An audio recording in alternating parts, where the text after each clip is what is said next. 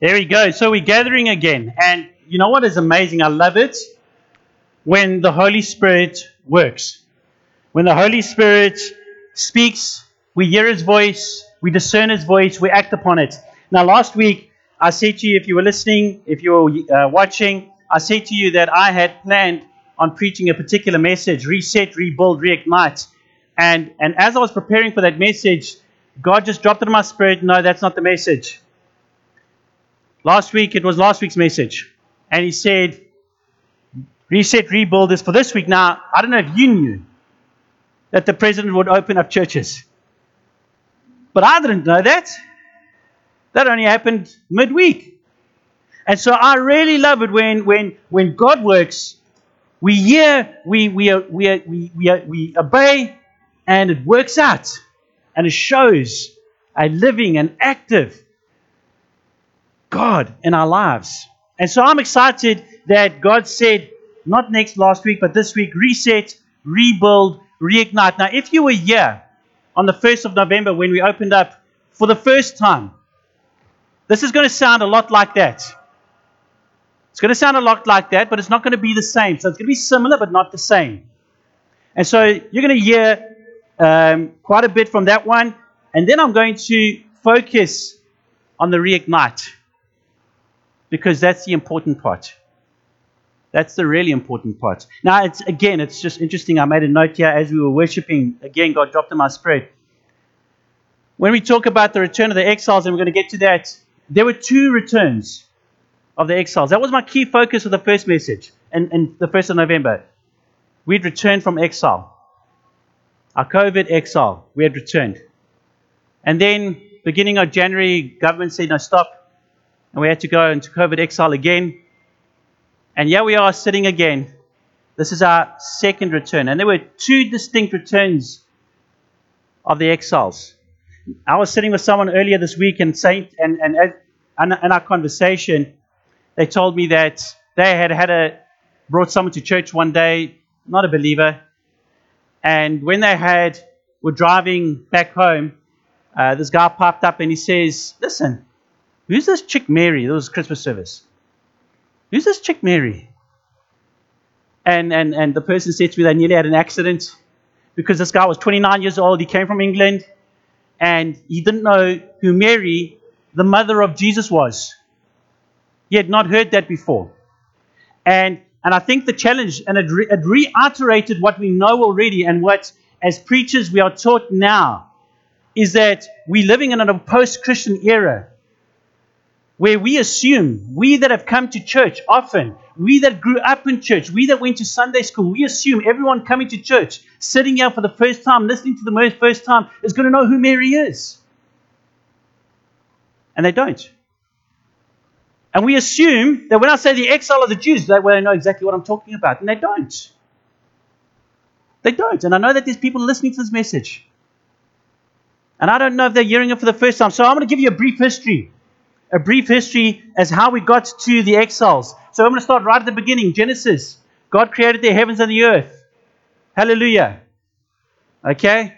Hallelujah. My son is 14 years old. He's busy looking at apologetics right now. And trust me, he's looking at all the evidence. He's not looking at the evidence. He knows it's there. I saw something on Facebook. It said, I don't need proof that God exists. I'm here. That's my proof. And I thought that is such a powerful statement. That aside, in the beginning, God created the heavens and the earth. We had Adam, we had Eve. Okay, then the devil came along and he tempted them. They sinned. And then you have what we call the fall of humanity, the fall of Adam and Eve. That's when sin entered the world. And the chief thing over there was, if you partake, you'll be like God. And you won't die. That was the lie. Wasn't talking about mortal death. It was talking about spiritual death. So in the beginning, God created the heavens and the earth. Adam and Eve creates them. They have children. They flourish. Cain kills Abel, or the other way around. I think Cain kills Abel. Yeah, Cain kills Abel. They have more children. And then the world is wicked. And then you get to Genesis 6. And then you get Noah's flood. And there's always debate around the world about Noah's flood. Did Noah's flood really happen? Were there dinosaurs on the ark? Yes, there were. Okay, you can come talk to me about that later. Okay. And And so then you get to Noah's flood. And people have a disbelief about Noah's flood. God bless you. Some Christians have a disbelief about Noah's flood. Unfortunately, let me tell you, Noah's flood was real.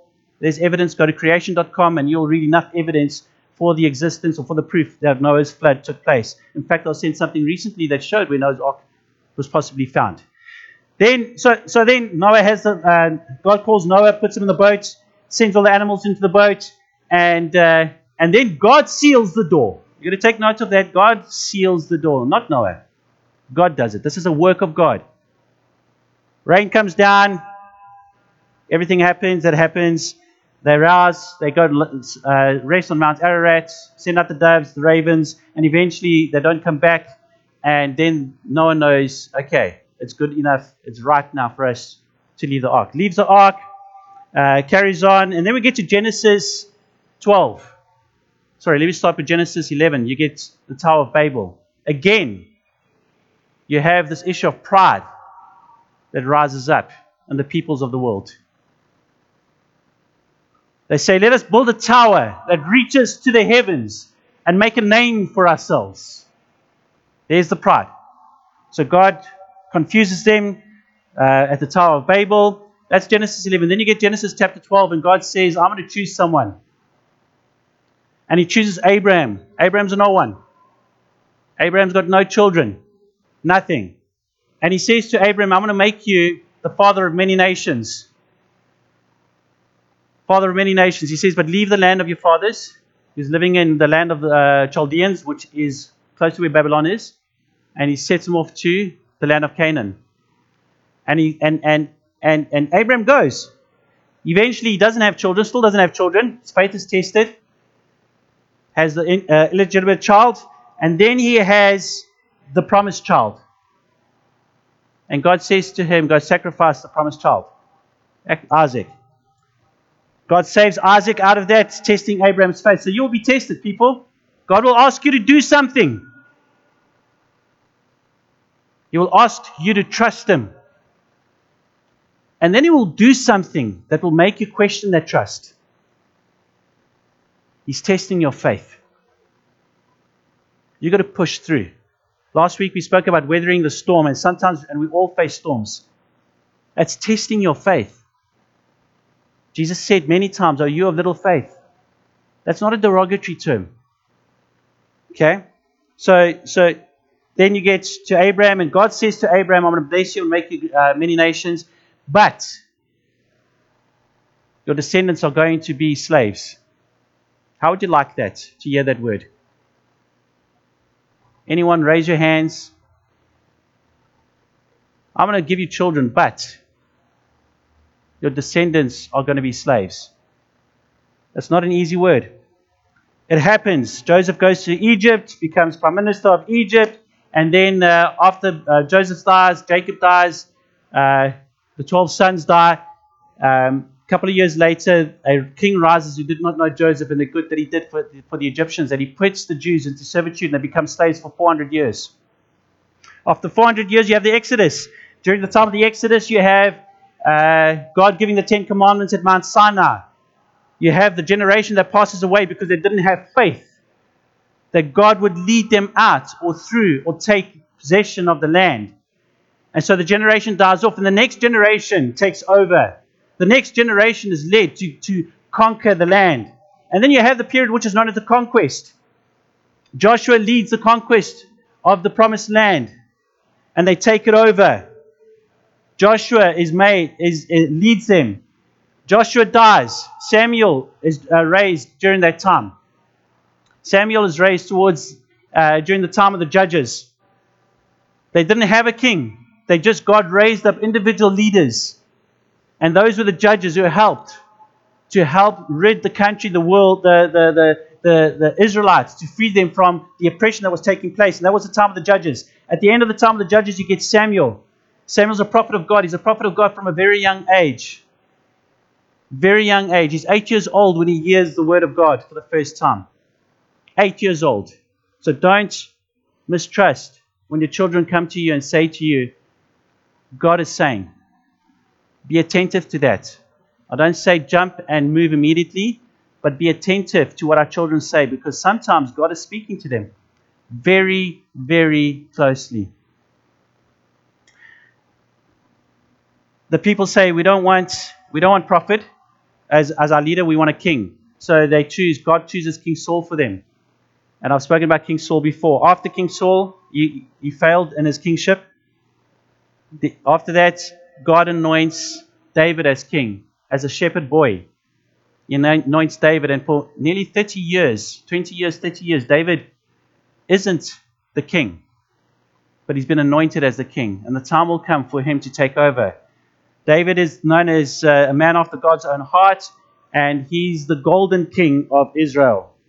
Sorry, I just want to put my timer on, otherwise I go too far.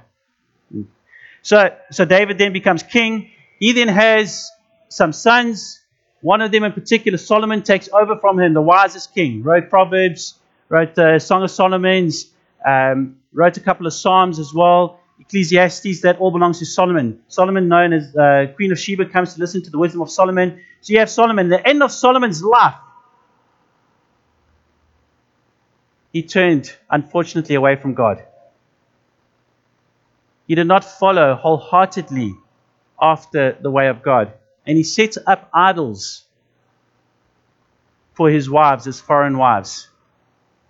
He should have followed the word of God that says, don't have too many wives, because they will lead you astray. That's not our wives. Don't come to me and say to me, our wives are going to lead you astray. I'm not saying that.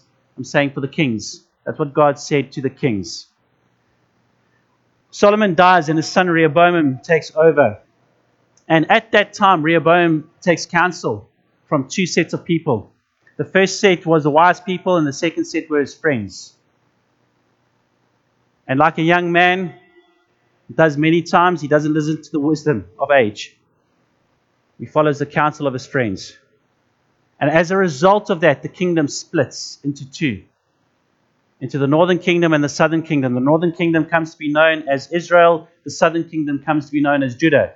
Israel sins continuously. They sin and they sin and they sin and they sin and they sin. You know when God says, He says, the Lord, slow to anger, abounding in love. God is slow to anger. He's slow to anger. Many people come they face crises in their life. And they say, they feel that this is the judgment of God upon them. They did this or that and the other. They sinned. No, God doesn't work like that unless He's been whipping you for a while. Okay? Hebrews says that do not despise the discipline of the Lord, because the Lord loves His children and He disciplines those whom He loves. Okay, so if God is whipping you about something, maybe He's going to whip you a little bit harder. But if first sin that you do, first mistake that you make, He's not going to come down on you with a ton of bricks and go, whoa, God is a judgmental God. No. Look at the history of Israel. He's slow to anger and abounding in love. That is His own words. And He's the same for you. He is the same for you. Slow to anger and abounding in love. But the kings did not lead Israel correctly. They continued to sin. Go and read the books of the Kings and the Chronicles. King after king after king after king did worse than the previous one in the eyes of the Lord. So eventually they get attacked. They get taken into exile. Assyria attacks them. And they go, and the 10 tribes, northern tribes, are scattered and taken away, never, ever to return. Judah does better, but they don't do everything that well either. Okay? They still sin. Some kings rise up and they do well, and then some kings rise up and they don't do well. And so God says to Judah, turn. Through the prophets, He says, turn back, turn back, turn back, turn back, turn back. And they spared a good couple of 100 years before eventually they too get taken into exile. This time they get taken to Babylon. King Nebuchadnezzar comes along and he destroys the temple. He takes the people, and from there you're going to read Daniel was taken into Babylon, and Jeremiah's around during that time, weeping prophets. Jeremiah's during that time, and so the Jews are sitting in the exile. They're sitting in Babylon. And the supposed prophets in Babylon are saying to the Jews, no, we're going to return soon. You'll see our God will come for us. And God says to Jeremiah, he says, no, send this message to the Jews. He says, stay. Stay. Stay in the land that I, God, have taken you captive to. It was God's doing, and this is a pivotal moment for us right here, for the nation of Israel and for us personally. Okay, and I'm going to get back to that. God says through the prophet Jeremiah, this is not going to be a short-lived stay. It's going to be long. So while you're there, pray for the city so that it may prosper, so that you too may prosper. He says, give your sons and daughters into marriage. Plant lands, harvest, build buildings. Because after 70 years, then only will you return. After 70 years. And the reason God sent them to Babylon was for this. I will give them a heart to know me. God takes His own chosen people. He sends them into exile. And the reason He sent them into exile was so that they would get a heart to know Him. Friends, that is our reset point. That is our reset point. And as I said in my November message, and I say it again, God did not create the coronavirus. He did not create the coronavirus as a punishment or a judgment against us. But what has happened, as many people have said to me, is that their life has been changed by lockdown. Their life has been changed by isolation. Their life, in a better word, has been reset. Their faith has been reset. They're trusting more in God. They're growing closer to God. They're understanding Him better. And though God did not cause this isolation or this COVID exile, for a want of a better term, He most definitely has used it. He most definitely has used it.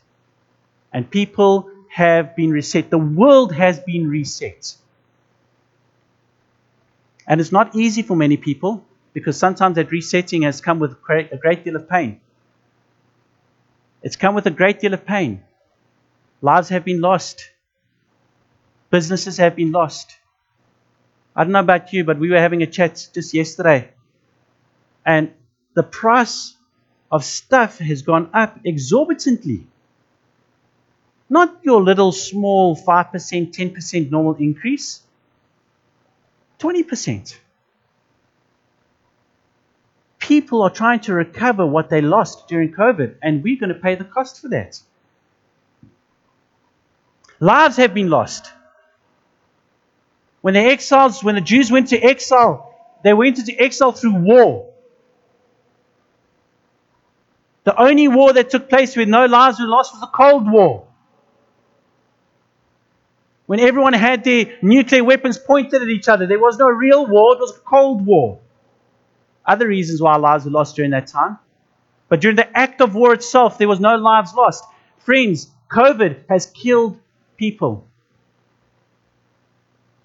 And we prayed for someone this morning in Kenya who's taking care of orphans.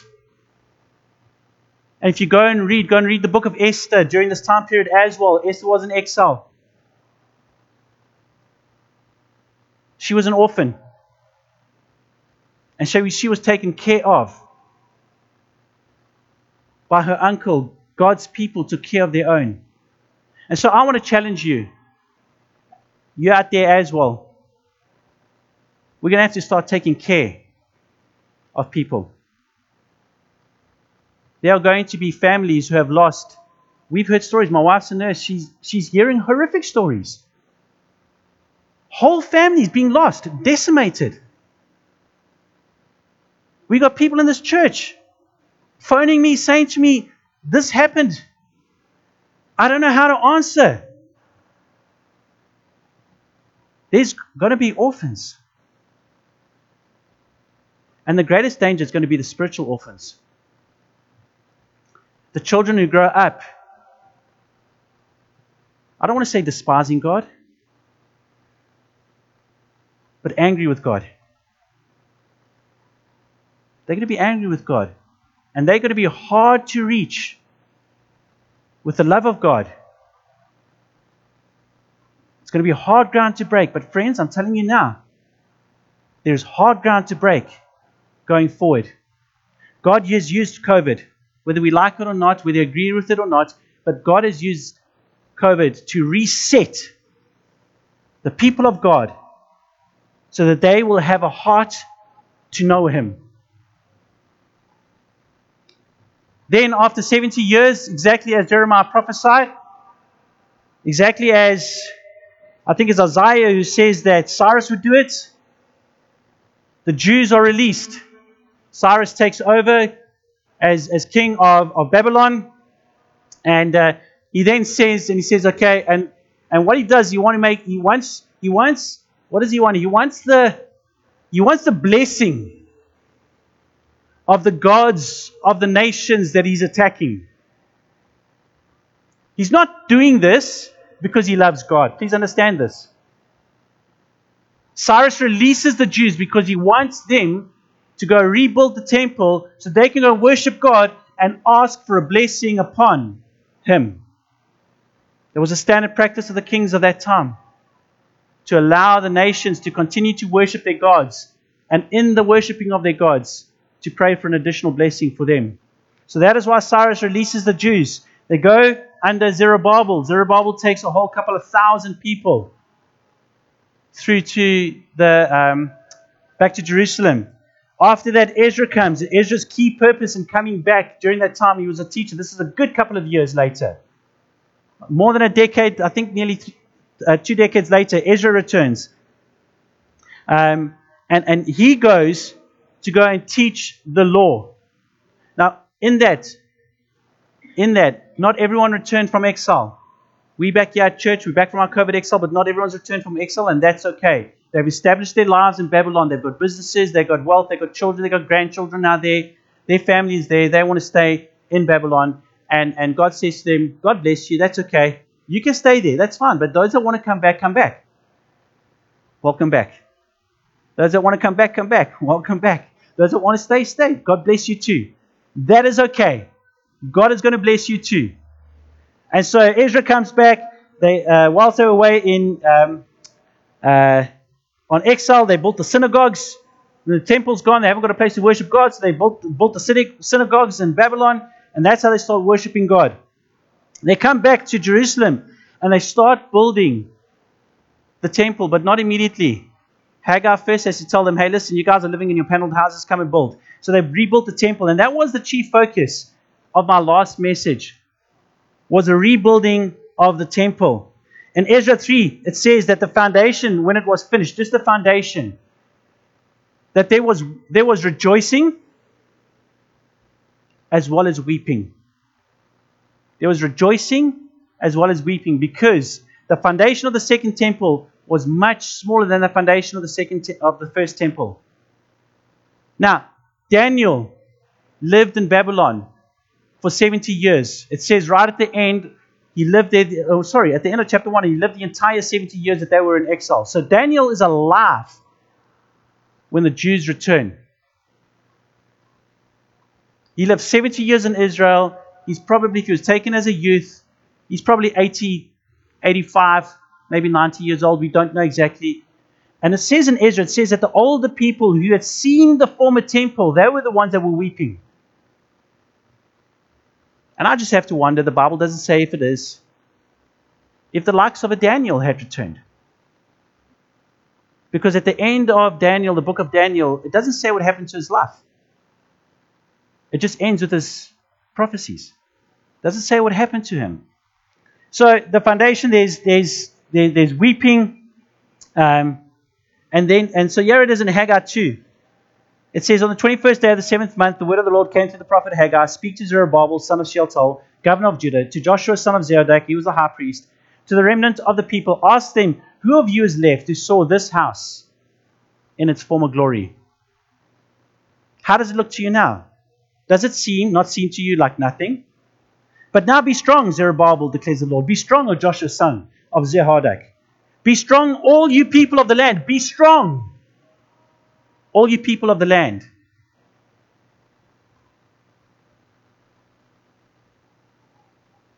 Be strong, declares the Lord, and work. That's interesting. That's very interesting. Adam and Eve, God didn't give them their food on a platter. Go back and read that. God didn't give them their food on a platter. He didn't have a table prepared for them. Psalm 23. He'll sit at the table. Didn't have that in Garden of Eden. What he said was, go work the land. The first instruction to humanity, go work the land. God says to the exiles coming back, go work. Go work. There's work to be done. Go work, for I am with you, declares the Lord. This is what I covenanted with you when you came out of Egypt. And my spirit remains in you. Remember, we spoke about the Exodus, Egypt. We spoke about Abraham, whose kids went into Egypt. They became slaves. So that's where that reference makes reference to. This was the covenant that I made with you in Egypt. And my spirit remains among you. Do not fear. This is what the Lord Almighty says. In a little while, I will once more shake the heavens and the earth, the sea and the dry land. I will shake all nations, and the desire of all nations will come. And I will fill this house with glory, says the Lord Almighty. The silver is mine and the gold is mine, declares the Lord. The glory of this present house will be greater than the glory of the former house. That was my message to you on the 1st of November, as you returned for the first time. The glory of the second house will be greater than the glory of the first house.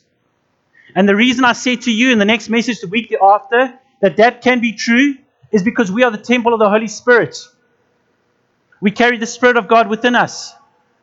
We can take the glory of God far further than any temple building can. These four walls cannot take God's glory anywhere. But the temple, the Holy Spirit of God in each and every single one of you can take the glory of God to the uttermost ends of the world. Because that's the Great Commission. Go and make disciples of all nations, baptizing in the name of the Father, Son, and the Holy Spirit. All nations. All nations. And even today, those listening over here, those listening on Facebook, those listening on YouTube, I don't know where you are, but you are in the uttermost ends of the world. I've had messages from New Zealand. I've had messages from Pakistan and India, Kenya. I've had messages from South Africa. The message is going out to the uttermost ends of the world. The glory of the second temple will be greater than the glory of the first. People have been reset. Their lives have been reset. And now it's time to rebuild. There's work to do. There's work to do. When they came back, they rebuilt the temple. We need to rebuild our faith, people. We need to rebuild the faith of other people. They need to see a living and an active God working in and through our lives. One of the chief challenges, questions that I asked last week throughout the course of the week, if you're not on Facebook, get onto Facebook because you're going to see sermon snippets come through. One of the chief questions or statements that I made, I said, you need to weather your storm. Because there are people whom God graciously wants to save through you, whom you come into contact with. You need to weather your storm, however difficult that is. We need to help rebuild people's faith. That was the rebuilding of the temple. But more than that, they rebuilt the wall. That was the whole purpose of Nehemiah coming down. Go and read the book of Nehemiah. I dealt with Nehemiah in February of 2019, I think it was. Go listen to the messages. That one, I don't know, I'll find them. Not on the website anymore. Nehemiah came to rebuild the walls. He hears the message that the city is in ruins. He weeps. He gets permission, goes and rebuilds the walls. And what do the walls represent? The walls represent defense. They rebuilt the temple in the middle. They rebuilt the walls on the side. They're standing with a sword in one hand and a trowel in another hand. I don't think they had trowels those days. But that's what it would be like today. They're standing on guard because people don't want them to rebuild the wall. They don't want them. The enemy does not want us to rebuild our faith. Just as we thought November 1 was great, we're going to move ahead. Boom. January we stop. I'm hoping that this is our second return and it's our final return. I'm hoping that the numbers are down. But we need to rebuild our defenses. He says here in verse 20 of Nehemiah, it says here, wherever you hear the sound of the trumpet, join us there. Our God will fight for us. Now it's interesting. I spoke last week. I showed you from Paul's journey in the boat. He had a company of people with him. And I said to you that our faith journey is not to be done in isolation. It's done in community. Now I want to show you our defense is done in community too. When you hear the sound of the trumpet, join us there in community. God will fight for us. Peter writes, he says that the devil prowls around like a roaring lion, seeking whom he may devour. Those who are alone are much easily devoured. Easy targets for the devil. Our defenses are done in community, people. We need each other to build our faith together. Do not forsake the gathering of the saints. Why? So that we can encourage one another. Our faith journey is not supposed to be done in isolation. It's supposed to be done in community. And I know it's difficult for people. People who are worried. People who are in isolation. I'm not saying that they are lost or getting lost or anything like that. All I'm saying is I recognize the dangers. I recognize the dangers. I recognize the dangers. I want to draw our attention to our weekly prayer on a Thursday. We had a wonderful prayer this morning. Oh, it was fantastic. Why? We gathered together. We gathered together and our prayers spurred each other on. And as great as our weekly WhatsApp prayer meeting is, it's not the same. There's a lot of people listening. Very few people praying. And so I want to encourage you. I want to say to you that the trumpets will be sounded yet again in North Baptist. That we are going to have to start regathering. And the chief place of our regathering is going to be in our prayer. It's going to be in our prayer. Be ready to come and pray. Be ready to come and pray. Jesus said, God said, my house will be called a house of prayer for all nations. We're rebuilding the temple. We're rebuilding our faith. We're rebuilding the walls, our defenses, our prayer. But the other thing that happened when they rebuilt is they rebuilt community. They rebuilt community. When they returned, they went out into the grounds, into the lands. They worked the fields. They harvested. They lived in their panel houses, which is why God said, why are you living in panel houses? My house is not yet built. Where must I live? Come rebuild. And so they rebuild. They rebuilt their community. And then once the walls are done, once the temple is built, they made a concerted effort and they chose families to come live in the city.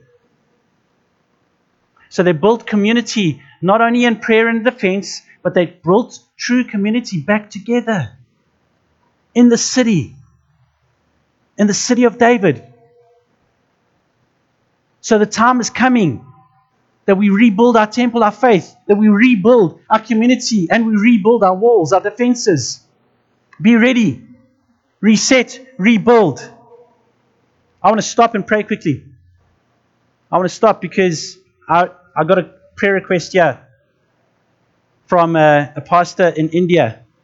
And he's saying, you know what, Corona's closed us all down there, but they're restarting the 10th. And we prayed this morning for many churches. So on this area of resetting and rebuilding, let's just stop for a moment and pray. Heavenly Father, I want to thank you that we can gather, that we have been able to gather. But I know, Lord, that there are many churches, even within the Baptist family, who cannot open up. I pray, Father God, that the time will come soon that they can reopen. We recognize, Lord, that you have done a work of resetting. We recognize, Lord, that you're busy with a rebuilding. We recognize, Lord, that a time of reigniting must come. So we pray, Father God, for all the churches. I pray especially, Father God, for Pastor John in Kerala in India. I pray, Father God, that as he opens his doors again on the 10th of February, which is this week, I pray, Father God, that you would bless his church and his ministry. In Jesus Christ's name and for your glory's sake. Amen. So the people reset. And then they rebuilt. And then what happens when they've returned is they reignite. They reignite. And this is the chief focus of what I want to get to. What reignited the people's devotion? What reignited the people's devotion? If you go and read Ezra, go and read Nehemiah.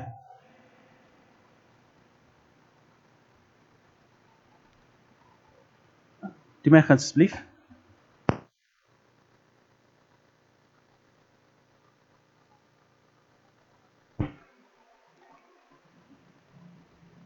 They sat, and we're going to get into Nehemiah chapter 8. And we're going to read a bit of what happened over there that reignited their faith. Excuse me, daarso. Sorry, if anyone doesn't know, that's my wife. Everyone watching on YouTube, that's my wife.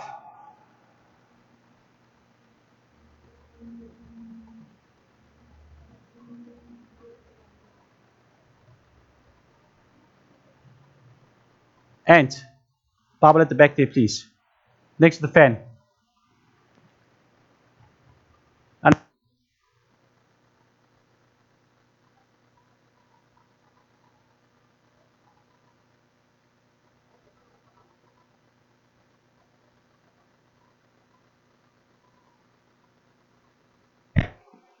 I personally like the NIV. I've got an ESV over here. The ESV is a great Bible for anyone that's interested in getting a Bible.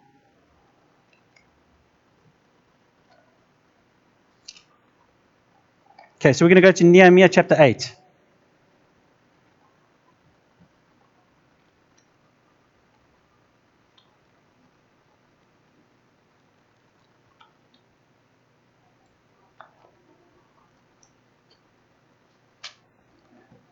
Thank you, Anna-Marie. Nehemiah chapter 8. And all the people gathered as one man into the square before the water gates. And they told Ezra the scribe to bring the book of the law, the Bible,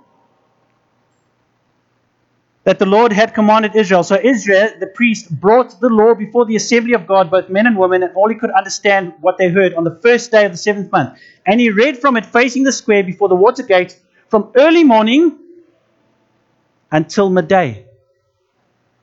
I've been harping on reading the Bible for months. For months. These guys read it from early morning until midday. They probably didn't have canopies or shade cloth or anything like that.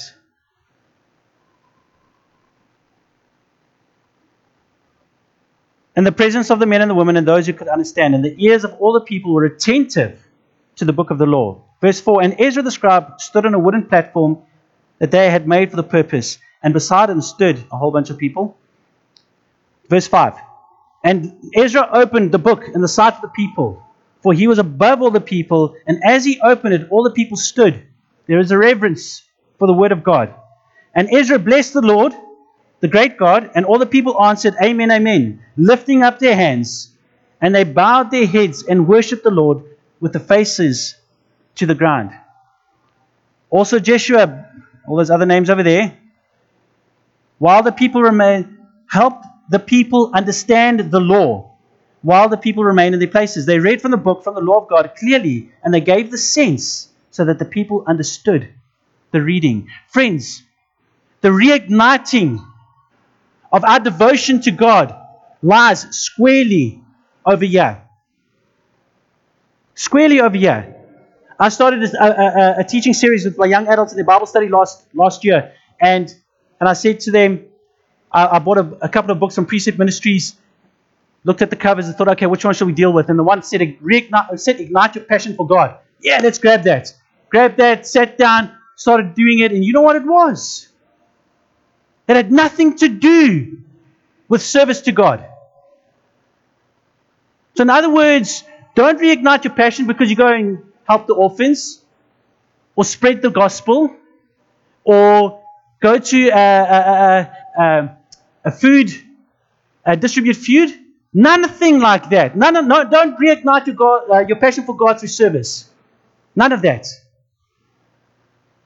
There was no reignite your passion for God through fasting. You're reading the Bible, fast and pray, dedicate yourself. Jesus says that when I'm gone, my people will fast. None of that. Fasting didn't reignite the passion. Reading the Word did. And that was the focus. That is the focus. Reignite your passion for God by getting into the Word of God. Getting into the Word of God. But, friends, they didn't simply just read it. They acted upon it. If you go back and see what happens, they realized that there's a whole bunch of laws that they didn't uphold. And so they rededicated themselves to that. They read that they needed to stay in tabernacles and booths for the Feast of Booths. And they did that for the first time since Joshua. They did that. 500, 600 years, 700 years, 800 years later. They did that for the first time since Joshua. They did that. They acted upon the Word. Reading, James says, he says, don't just read the Word. Do the Word. Because if you read it and don't act upon it, you're like a man looking at a mirror who turns away and doesn't remember what he looks like. Doesn't remember what he looks like. I've shared with you before that we are the apple of God's eye. Okay? And what that means, it's not the fancy term that we think that we're special. Yeah, we're special. But that's not what that term means. The apple of God's eye.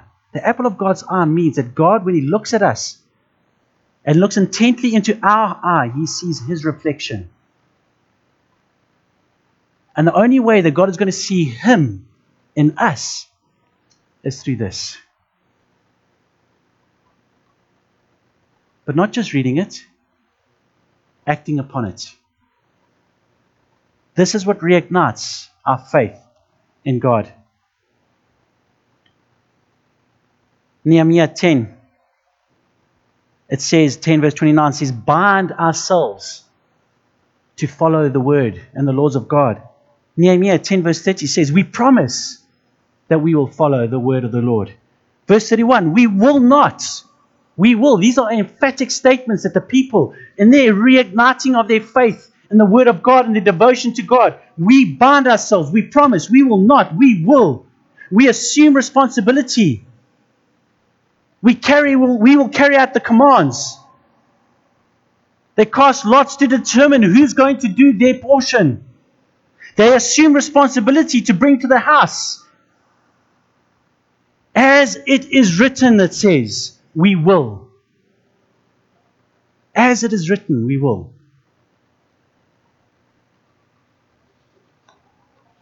Verse 10:39. Nehemiah 10:39. We will not neglect the house of the Lord. Now the sad part is, as we look at the exile, we will come back with a reignite. We're going to reignite our faith. And in time to come, we're going to have to rely on our own faith energy to continue to propel us, to continue to live by that faith. Yeah, they had Nehemiah, they had Ezra, they had Joshua, they had Zerubbabel. But a time comes when Nehemiah's left and he has to come back because they're not taking care of the house. They have neglected the house of the Lord. Friends, it's easy to neglect. It's even more easy when we're in isolation. Again, not a judgment. I'm just saying be careful. It's easy to neglect when we are away from others, when we are not in community. I'm cautiously and I'm caringly and I'm lovingly, as your shepherd, saying to you, be careful of isolation. If we forsake the gathering of the saints, we can too easily neglect. It is the Word of God lived out in our lives that ignites our passion for God. And we need to do things deliberately and decisively. We have to act upon it. Do first things first, get our habits right.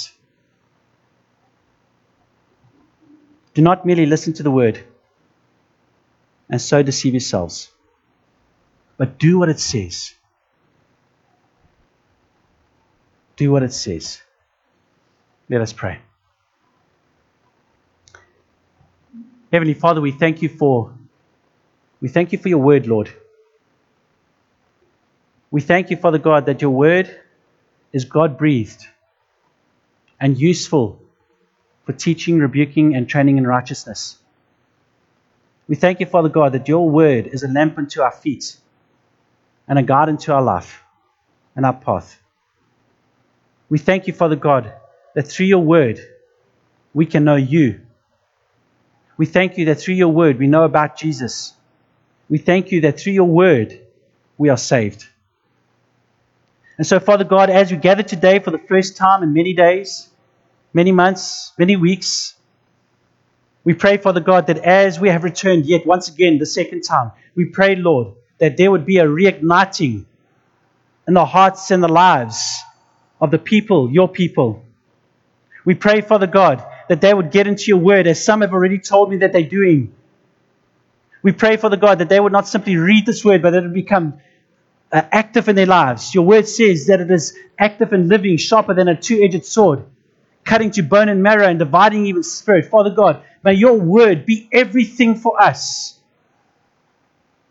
so that we may live holy and pleasing before you, ready to proclaim the gospel of our Lord and Savior Jesus Christ,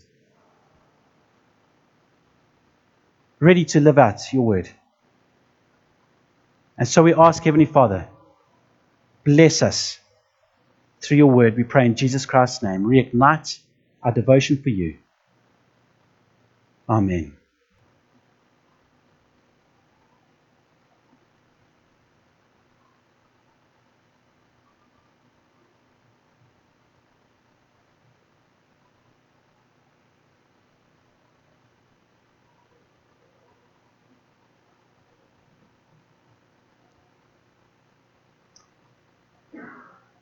You do not need to be a member of this church, North Baptist Church, if you're here for the first time. You do not need to be a member of this church in order to partake of the communion elements, but you must be a born-again believer. If you have not yet accepted Jesus Christ as your personal Lord and Savior, then I would ask that you do not partake of the elements, not because we want to withhold, but because you bring judgment upon yourself, the Bible says, if you partake in an unworthy manner. The Apostle Paul tells us in 1 Corinthians 11, "For I received from the Lord that which I also handed on to you, that the Lord Jesus, on the night when he was betrayed, took a loaf of bread, and when he had given thanks, he broke it and said, 'This is my body that is for you. Do this in remembrance of me.' In the same way, he also took the cup after the supper, saying, 'This cup is the new covenant in my blood. Do this as often as you drink it in remembrance of me. For as often as you eat this bread and drink this cup, you proclaim the Lord's death until he comes.'" We are the invited that can come to this table of grace and of mercy. Hear this invitation. Come. Not because you must, but because you may. Not because anything that you have done makes you able to come. But because you need mercy, you need grace. Come and meet the risen Christ. Please come forward and take of the communion elements.